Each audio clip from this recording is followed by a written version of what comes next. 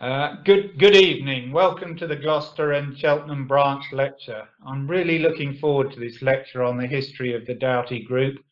I first heard Ali McConnell speak on this subject at a lecture to the Cheltenham Local History Society, and I know you will find it fascinating.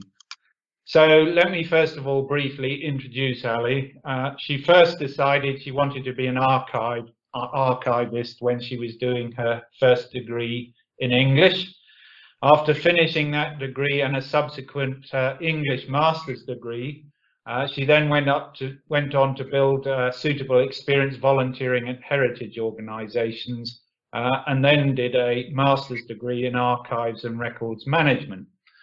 On the back of this, she got a job as an archivist at the Wiltshire Council, but Ali was keen to get back to Gloucestershire, and after 4 years at Wiltshire Council, the opportunity came up for a 2-year cataloguing project to sort through the extensive Doughty archive, which had been sitting unlisted in the Gloucestershire archives since 1997. For the next 2 years and beyond, Ali worked with volunteers on making the Doughty archive as catalogued and accessible as possible. This included working on a community archive website and Facebook group. It was through the website, incidentally, that Sir George Doughty's son, also George Doughty, contacted Ali about Sir George's autobiography, but I'll leave Ali to tell you more about that. Ali is now a senior archivist at the Gloucestershire Archives. Ali, over to you. Thank you very much, Oliver, and thank you very much for inviting me along this evening. It's really great to be able to talk to you about the history of the Doughty Group towards the end of this very long project to catalogue the extensive Doughty archive. I'm also very pleased to be sharing quite a lot of the history of the Doughty Group this evening, using excerpts from Sir George Doughty's autobiography, which he dictated shortly before he died in 1975, and which has been previously unpublished.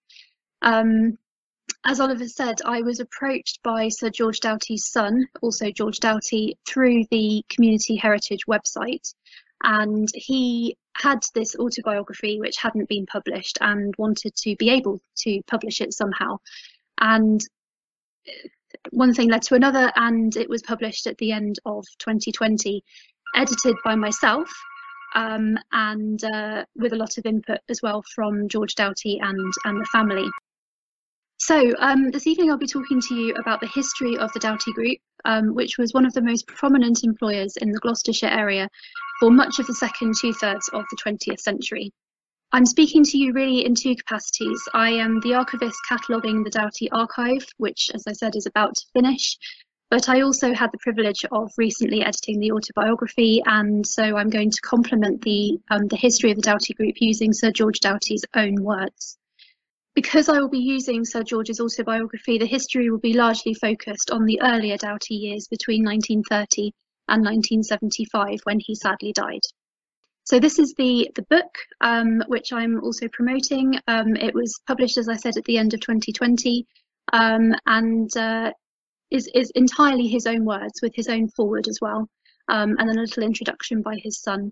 And I'm really pleased with it. It looks amazing, and I've heard a lot of good things about it from other people as well. So this is the Doughty archive. On the left is me, towards the end of the reboxing. As you can see, it's very, it made my office very small. There are 1,500 of the boxes on your right as part of the Doughty archive, and so it was a big task to sort through them all. I was listing and renumbering and relabeling and repackaging, and also doing a bit of appraising as well. So it was a bit of a mammoth task. And then making everything look really like the picture on the right, making it all accessible, packaged nicely, and hopefully very interesting to people for generations to come. So I'm just going to talk to you a little bit about how the Doughty archive ended up at Gloucestershire Archives, and then I'll move on to the history of the Doughty Group. The Doughty archive was until recently the largest single uncatalogued collection held at Gloucestershire Archives. Gloucestershire Archives has been based at the same site since the 1970s, which is an old school site in the centre of Gloucester. and it was recently transformed into the Gloucestershire Heritage Hub as part of a project called For the Record. The Gloucestershire Heritage Hub has many partners from across the counties of Gloucestershire and South Gloucestershire, including Safran Landing Systems, and one of the projects that the transformation hoped to achieve was the cataloguing of the business archive of the Doughty Group. And this had been stored in the archive since 1997, and it was so large that very little could be done to make sense of it without external funding. But this funding came in the form of the funding for the Gloucestershire Heritage Hub, and it enabled the employment of a project archivist, who was myself, to work for 2 years full-time on cataloguing the archive and also reaching out to the local and wider Doughty community. And this part of it involved setting up the community heritage website, using volunteers from within the Doughty community and people who just wanted experience volunteering for archives to enhance and make more sense of the archive, and also carrying out oral history interviews with people who used to work for the Doughty Group. The project, the cataloguing project, is about to finish, but the website and the oral history interviews will continue, as I hope will the many conversations that have been started by the project. So as I said, the Doughty Archive is a huge collection, and it's taken a great deal of time to make sense of it. It's entirely a business archive. There's very little on the Doughty family, so it's been really nice to work more recently on Sir George Doughty's autobiography and find out a bit more about him as a person. This is easy to do because he wrote it himself not long before he died, and I feel like I really understand him and his company much more as a result of reading his book. The archive contains a lot of information that can complement the book and vice versa. As business archives go, it's quite standard, but on a huge scale, in that it contains most of the basic administrative records of the business, such as legal documents, minutes, accounts, and correspondence. However, we also find boxes and boxes of files from the patents department, the legal department, the publicity department, and HR personnel. We hold apprentice records, thousands and thousands of negatives of Doughty products, photograph albums showing the large number of sites owned or leased by the group across the whole world, and also lots of records of other companies that were owned or merged with the Doughty Group across the decades. Two important ones are Bolton Port Aircraft of Wolverhampton and Rotel Airscrews as Staverton. These records all help us to understand the group's history, from a small mews loft in the middle of Cheltenham in the 1930s employing just 2 people, to a multinational company employing thousands of people in the aviation industry and also various other industries that they diversified into. So the picture in this slide shows 10 Lansdowne Terrace in Cheltenham, which was the first Doughty factory such as it was. George Doughty rented it when he handed in his notice at the Gloucester Aircraft Company to manufacture internally sprung wheels for the Kawasaki company, who had responded to an advert he put in Aircraft Engineering in May 1931. Doughty himself had been working on various inventions since he started working in the engineering industry in the 1920s. Due to financial issues, he had to manufacture the wheels for the Kawasaki company himself, and he rented this property to do so. He wrote in his memoir, "The only equipment I had was a workbench with a hand-operated pillar purchased for £3.15 and a piece of plate glass to serve as a surface table. I worked night and day, making production drawings, ordering materials and placing orders for the machine fittings. I employed 2 men who worked in the evenings assembling the wheels, and they agreed to be paid when I was paid." He somehow completed the order on time and on budget, and this was the start of an impressive career in the aviation industry and beyond, and describes their manufacture by one of his first employees, who was called Joe Bowstead. He writes, "The parts of these struts were machined on a foot-operated lathe by a Mr. Bowstead, who was to be one of my first employees, in the cellar of his house. It is difficult to understand how these units ever came to be flown in, for they were not covered by Aeronautical Inspection Department release notes. In fact, I probably did not know such notes existed, and apparently nobody cared. Those were happy days." So George Doughty was born in Pershore and moved around several times before coming to Cheltenham and working at Sunning End Works, now the Lansdowne Industrial Estate near the station. And it was during this time that he began reading and writing papers for the Institute of Aeronautical Engineers and attempting to get his name recognised. In the Doughty archive, we have some copies of letters between Doughty himself and various companies that show his intent to get his early patents registered and protected, and if possible, get products made. He had to work very hard to get this achieved, and it would take several years before the first order I have described. He set up a company called the Aircraft Components Company while still working at the Gloucestershire Aircraft Company to try and get some business, and he also produced an illustrated brochure for his products along with his twin brother Edward. The letters that we hold here are the earliest documents held in the Doughty archive, apart from some 18th century deeds of land in Tewkesbury, which was later to become the site of a Doughty factory. George Doughty was born on the 27th of April 1901 to William and Laura Doughty. He had a twin, Edward, who helped him a lot with developing his company in the early days. He writes, "Edward Flexton, my twin, and I were so alike in every particular that on our right feet we both had a hammer toe." Doughty writes with clear affection for his twin in his autobiography and recalls Edward's premature death with great sadness. Edward was to die in a motor accident, and he writes, "On January the 22nd, 1945, a great tragedy occurred. We were both travelling to London by car with Sir Roy Fedden, Dick Spires, our chief service engineer, and my chauffeur Oliver, when some miles before Oxford we were struck sideways by a heavy army lorry out of control. It hit our car sideways, pushing it off the road and down an embankment. My twin brother, sitting on the outside, took the full force of the impact. Edward was taken to the Oxford Infirmary and George was able to go home, but sadly he did not return in time later that day to see his brother still alive." And he writes later, "The loss of my identical twin was a most terrible shock. We had grown up together, we thought alike, we spoke alike, and had the same characteristics and mannerisms. Our lives were uncannily similar. His loss affected me greatly, and after 30 years his memory is still as strong as though he was still alive." Although they were alike in many ways, George and Edward differed in their career pursuits. Edward was a pianist and organist, and George obviously went into engineering. And he was the only member of his family with an interest enough to pursue a career from it. His early years were not without incident. At the age of 11, he started experimenting with magnesium powder used by his father for his developments in photography. He set light to a bottle of powder and it exploded in his face, causing him to lose his right eye. Despite this setback, he continued to be very good at sports, and of course extremely detailed engineering drawings. It's amazing to think that he was able to achieve so much precision with only one eye. A year later, his father died of a stroke, leaving his mother with 8 children and not much capital. Some of George's siblings had already left home, but his older brother returned home to look after the family business, and George found a new father figure in his brother-in-law, who was sadly killed during the First World War. In the few years of this friendship, his brother-in-law Sidney got him interested in engineering, giving him a model steam engine and a book called The Wonders of the Engineer. George writes, "Nowadays a child's creative talents can be inhibited by the wealth of ready-made toys, but in my case necessity was the mother of invention.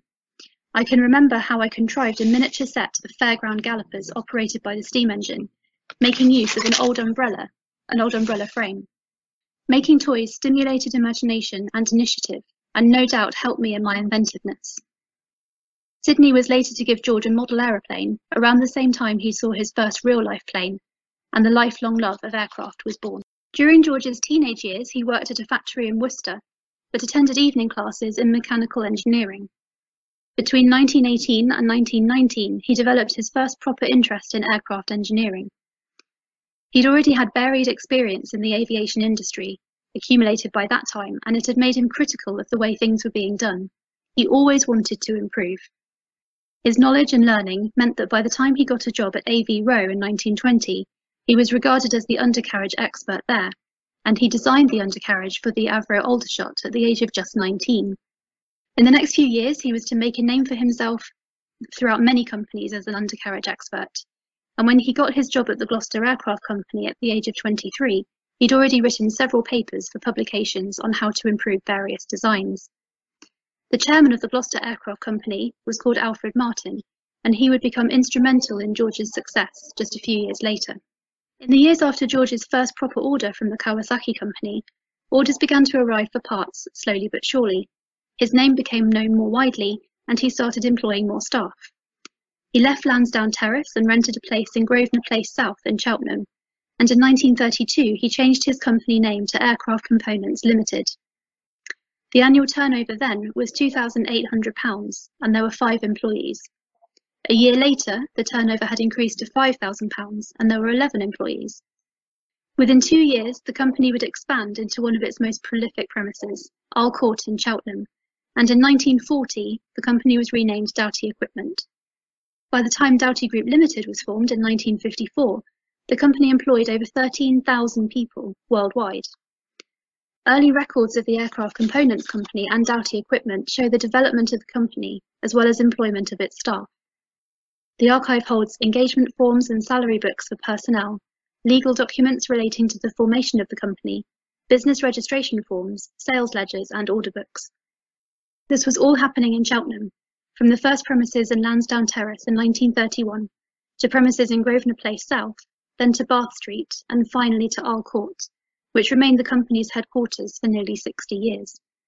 Arle Court was purchased in 1935 by George Doughty with the help of Alfred Martin, who I've already mentioned. Martin financed the company and enabled it to expand and move to larger premises. Initially, Doughty wanted to build a new factory on the outskirts of Cheltenham, but he was told he couldn't by the council. But luckily, he found Arle Court, which was a mansion with 80 acres of ground and 8 cottages. And the present Arle Court building was constructed in 1834. It had been deemed too large for a private residence, so it was being sold cheaply, and the council agreed to Doughty's pursuit of it for a factory. He bought it in 1935 for £6,500. He turned the mansion house into offices, and the outbuildings, stables, coach houses and garage became homes for workers. Alfred Martin, who had put so much money into it, joined the board as chairman, and George was able to get much needed loans then from banks, which enabled him to purchase the equipment he needed to make his products on a much larger scale. And you can see from this slide, this is the Doughty Board of Directors in 1942, and A.W. Martin is the first one and George Doughty is the second. Just 2 years later, another company was to arrive in the Cheltenham area. In 1937, Rolls-Royce and the Bristol Aeroplane Company formed a joint company called Rotol Air Screws, and they manufactured propellers and landing gear for aircraft. 20 years later, this company was sold to the Doughty Group, in what is arguably one of George Doughty's most important purchases. George Doughty started his company just 8 years before the start of World War II. By the time the war came, the company had become well established, and contracts had been awarded for lots of different aircraft. However, when the war started, the requirements from Doughty's companies grew. Aircraft components began subcontracting and took on huge numbers of orders. Doughty wrote in his book, "The placing of contracts, the allocation of materials, the day-to-day liaison, the settling of innumerable queries, all these were controlled effectively from Arle Court, such that at the end of hostilities we could claim the unique record that not a single aeroplane throughout the war years had ever been grounded for lack of a Doughty spare." From the archive, we find a few documents relating to the war. The most interesting of these, in my opinion, is a very small notebook, presumed to have been written by George Doughty himself, showing the growing numbers of orders, sales and overheads from 1938 to about 1946. After the war, the orders and sales naturally lessened, as you can see, but the notebook shows that the company was still making money, and you can see a gradual increase after the end of the war in the orders that were coming back in the 1940s. Doughty grew his companies both in industry and geographically during the war. He continued to invent improvements to aircraft, but also started repair work, taking on a new factory in Ashchurch for the purpose of taking crashed aeroplanes and reconditioning them and putting parts back into the production line. The factory in Ashchurch was the first of many in the Ashchurch and Tewkesbury areas. Soon, many others would be built, and many thousands of people would be employed in the area for companies such as Doughty Mining Equipment, Doughty Seals, and Doughty Electrics, diversifying industries for George Doughty. The Ashchurch factory had previously been a bird's custard powder factory, you can see it in the top picture, and Doughty employed many of the former employees, about 40 girls who had previously been making custard powder. He writes in his book, "In order to give them some preliminary training, we persuaded the engineering department of Cheltenham Technical College to take them for a 2-week course. But no sooner had they arrived than we had a call from the head of department saying these girls were wrecking the place and quite out of control, and we must take them away. We only had 2 educational films to show them, and at the end of the fortnight we could say that we had the only 40 girls in the world who could pack custard powder and read a micrometer." In 1944, Doughty took out a patent for the bonded seal, which was to become one of his most successful products. Doughty Seals started life in Cheltenham but quickly moved to Ashchurch, where it stayed for many decades. In fact, the company Trelleborg is still in the area, making Doughty seals today. After the war, Doughty also grew his seals business to Malta, creating the company Malta Rubber, which was at one point the largest individual employer in Malta. During the war, Doughty's business and other businesses providing industrial help with the war effort were not allowed to make profits. Therefore, the company came out of the end of the war with no more capital than it had before the war started. However, the shrewd businessman Doughty made sure that his company utilised the techniques and knowledge it had developed in the years before. He writes, "I well remember that then the many aircraft companies went into abortive schemes on which they lost heavily. But surely, I thought, we had accumulated under the stress of war a kind of wealth which could not be taken away, a wealth of knowledge. It was then that we looked to see how we could profit from the techniques we had developed. We thought of ways in which this knowledge could be applied to other industries." And because of this thought, Doughty was able to retain his workforce and start to profit from the huge amount of knowledge that he and his companies gained through the war years. And from this, the seals business grew rapidly, as did developments in the mining and hydraulics industries. Doughty mining equipment and Doughty auto units, later Doughty hydraulic units, were set up in 1948. And during this time, Doughty's Canadian company, which had been based in Montreal since 1939, moved to Ajax, Ontario, and the future chairman of the Doughty Group, who was called Robert Hunt, was sent to Canada to take charge of the company there. I've already mentioned the Staverton company Rotol Air Screws, which was established in 1937. You can see on the right-hand picture on this slide, the factory in Staverton in camouflage during the war years.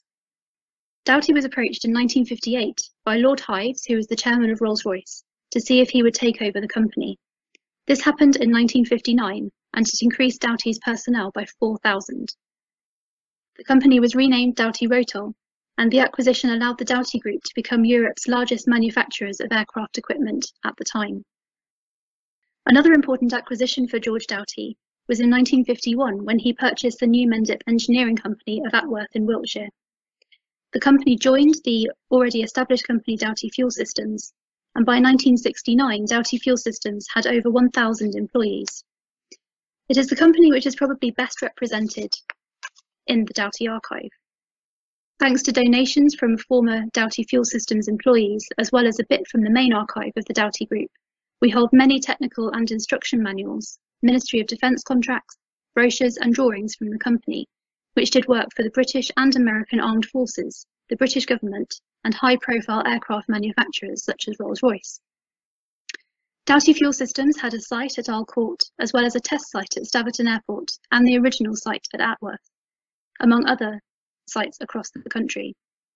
It is one of the Doughty companies remembered most fondly by people I speak to about Doughty Group. A really interesting series of records that Gloucestershire Archives holds is a series of site plans and valuations which belong to the property department of Doughty Group Services. The group owned or rented a significant number of sites, which they helpfully numbered in order of when they were purchased or leased by the company. The first site, number 1 unit, was Isle Court in Cheltenham, forming the first proper headquarters. The sites then grew and grew. Numbers 26 and 27 are in Staverton, and the largest number I've currently found is number 303 unit in Quebec, which is occupied by, or was occupied by, Doughty Aerospace Montreal. The Doughty archive includes correspondence about the maintenance of various units, and sometimes legal documents relating to them. But I find the site plans really interesting, especially if you're interested in the history of a building or a place.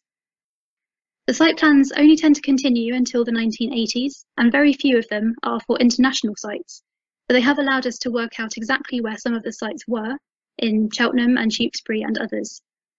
Sometimes the sites have gone or they've been developed. One of the things that the Doughty Group did with great success was create an excellent apprentice scheme.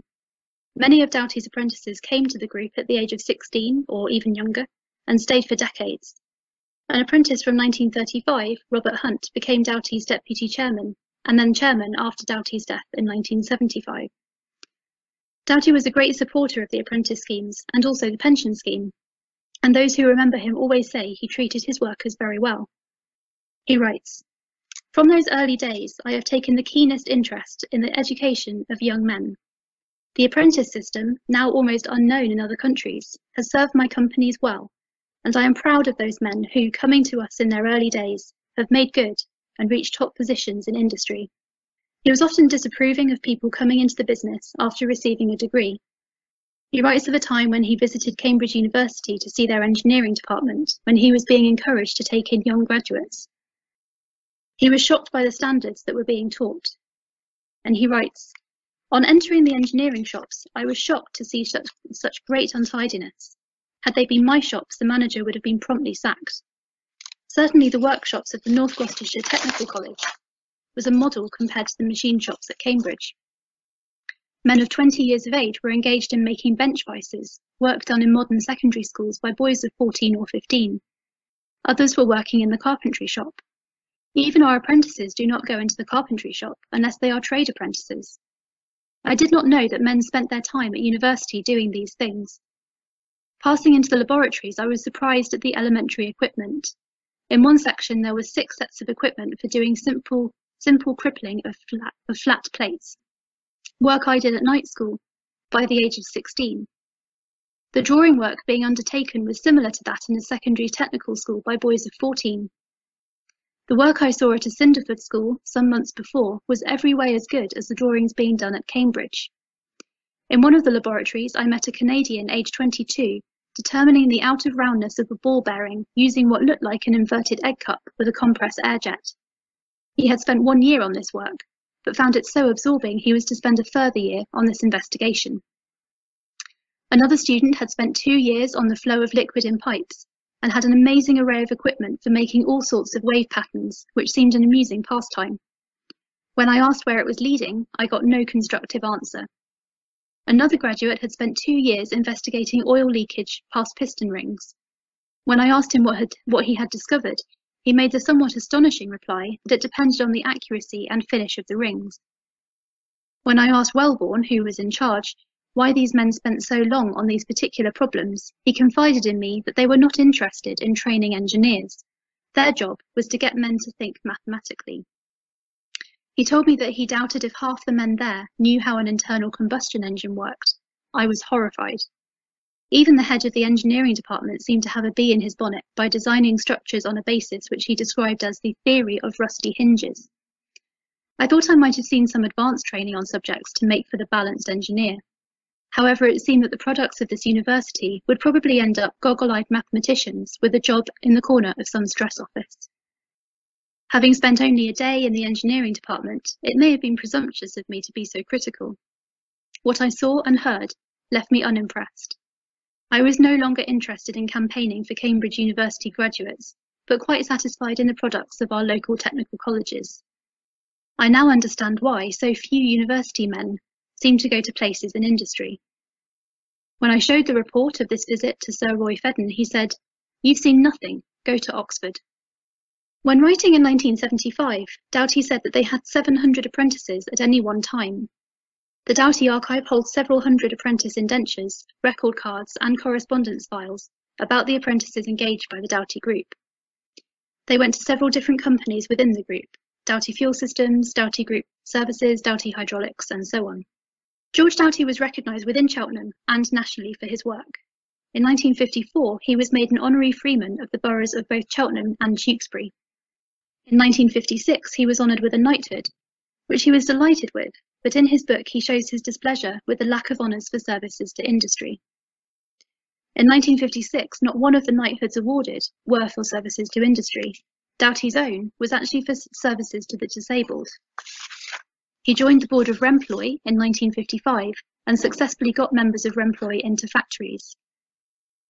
Also in 1955, he was awarded the Gold Medal for outstanding achievements in the design and development of aircraft equipment by the Royal Aeronautical Society, and he was president of both the Gloucester and Cheltenham branch and the Society as a whole at different times.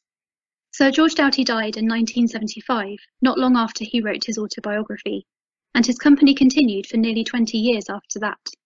In 1992, the company was sold to TI Group, and that was when conversations started with Gloucestershire Archives about the transfer of the archives to Gloucester, which happened finally in 1997.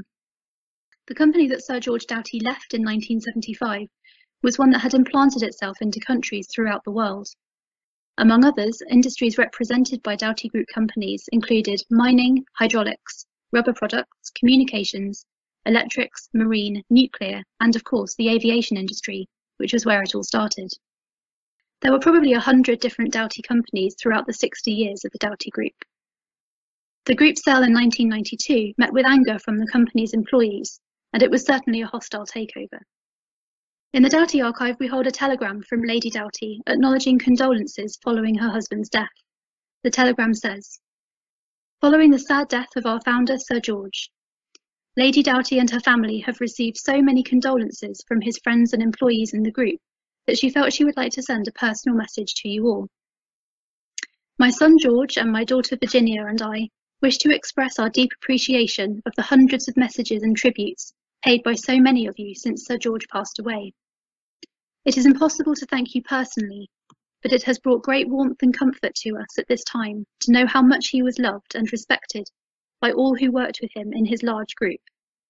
It was his last wish that you continue to serve and carry on his life's work with the same undivided loyalty that made this once small business into a worldwide organisation.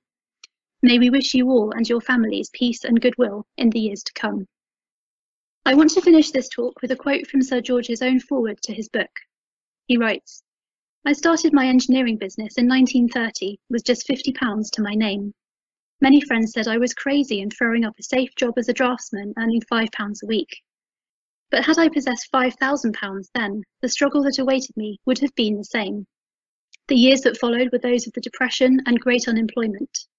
My lack of money forced me to improvise, to do without, and to operate with the greatest economy.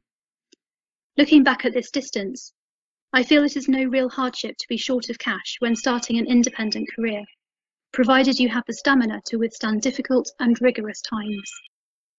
In Doughty's autobiography, he reminds us time and time again that his perseverance was key to his success. He was a relentless businessman, and whilst he obviously did do well out of his business, what I take from his book was always the desire to improve, invent new things, diversify, and never assume that a thing was perfect. This allowed him to become one of the largest employers in the Cheltenham and Tewkesbury areas. His legacy is everywhere. Most people in the area worked for Doughty Group companies or know someone who did. His work is still being honoured by companies such as Safran, Doughty Propellers and Trelleborg. Many of his employees still do work for those companies, among many others, 30 years after the sale of the Doughty Group. And now we have the catalogued archive, the Community Heritage website, and the published book to continue the legacy and also hopefully continue the conversations into future generations. Thank you very much.